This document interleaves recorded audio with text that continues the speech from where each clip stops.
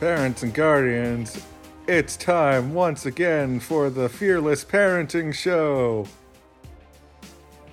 Okay, we're back for part 2 of a 3-part interview of Shelley Buck and Kathy Curtis, authors of Leave Your Light On. And as you recall from episode 1, Shelley's son Ryder ultimately beat cancer only to lose his life in a tragic car accident.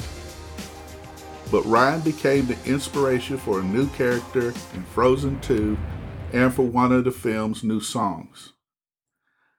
Shelley's book, Leave Your Light On, is a vivid and poignant look at their journey as mother and son and the intricacies of letting our loved ones be the people they're meant to be.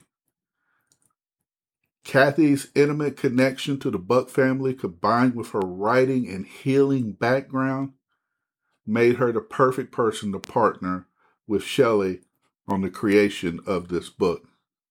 So without further ado, here's Shelley Buck and Kathy Curtis.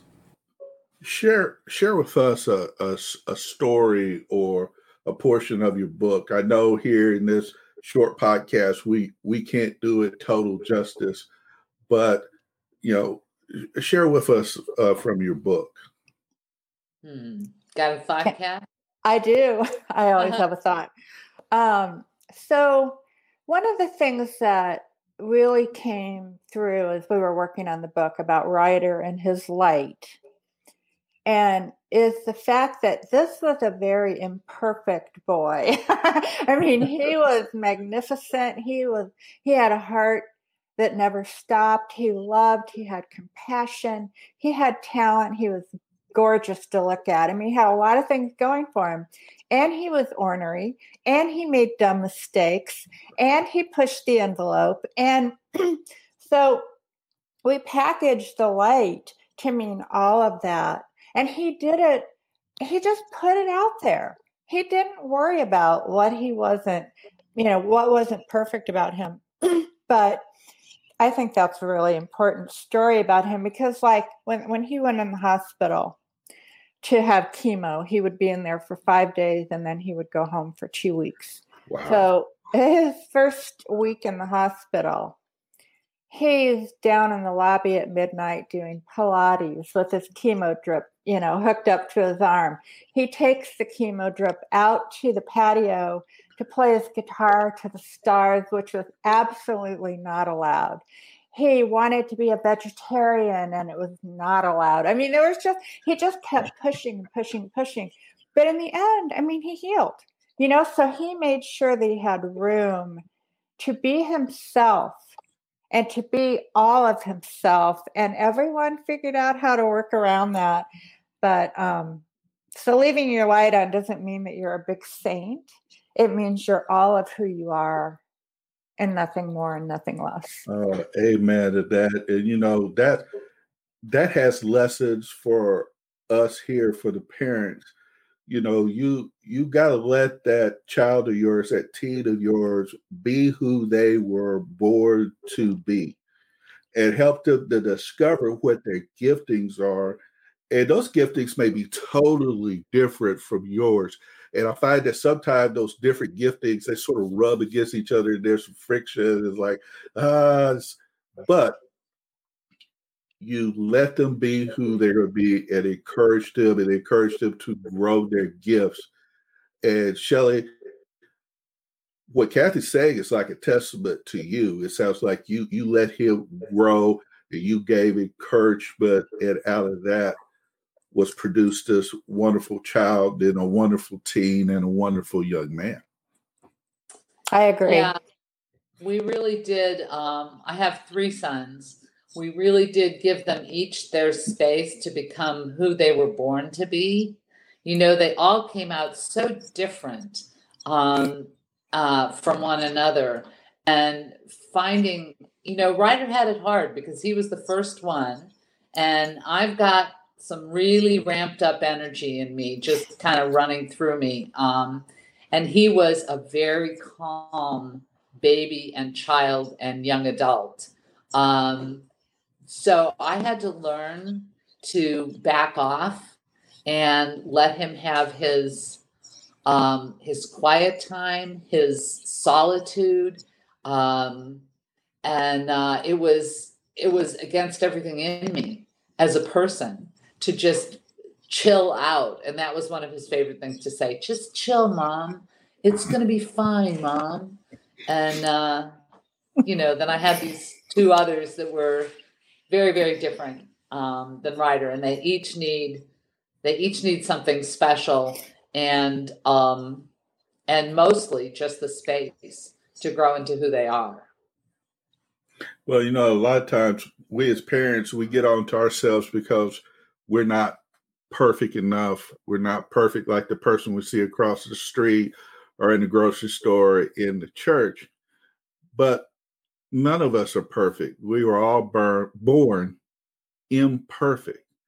And we can't expect for our children to be perfect. But and they're going to have some failings, and they're going to have some areas of weaknesses. But Kathy, the way that you describe the whole situation is like, I'm going to love you no matter what. Yeah, you may be ornery, and you may cause me to want to pull my hair out, but we're going to love you anyway. And it sounds like such an unconditional love. Well, it was. Yeah. I felt blessed from the minute he was born, and I still feel blessed to have him in my life. Really a good balance for me, because like I said, I'm so tightly wound. I needed someone besides my husband, who's a very calm character, to just teach me those lessons that, much can be found in the quiet times of life. Whereas I, filled my life and filled my time and was constantly going. And Ryder taught me that, meditation is a good practice. And yeah. So it sounds like he stretched you.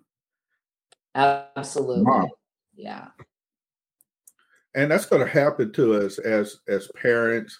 There are some moms and dads that don't feel that they're adequate enough to have the kids that they have.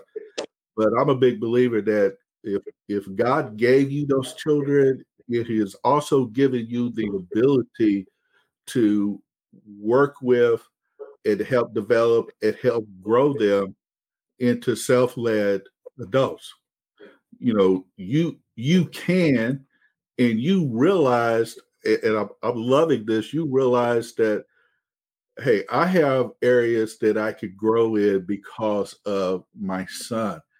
And I even more so love that, even though he's gone, I'm still finding areas that I could grow in. And out of that growth, we have this book. Leave Your Light On. Yeah. Exactly. And Kathy, I have a best friend of mine. He and I, we've been best friends for about 30 years. And he's a wonderful guy, and he's also sort of like an accountability partner for me, and I'm an accountability partner for him.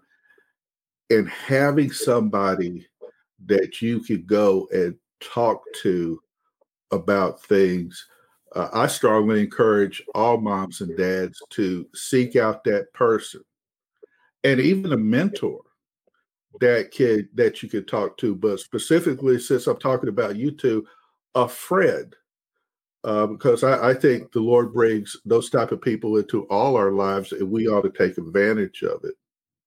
Yep, I agree. That concludes part 2 of a 3-part interview with Shelley Buck and Kathy Curtis. These two have had a long and endearing friendship. And Kathy coming along Shelley's side, helping her get over her grief, is an awesome thing. Please be back for part 3 of my interview with authors Shelley Buck and Kathy Curtis, and check out the show's podcast description where you'll find a link to the book, Leave Your Light On, and some of Ryder's songs. So parents and guardians, Until the next time we meet, I want to challenge you as always to go forth and fearlessly parent. God bless.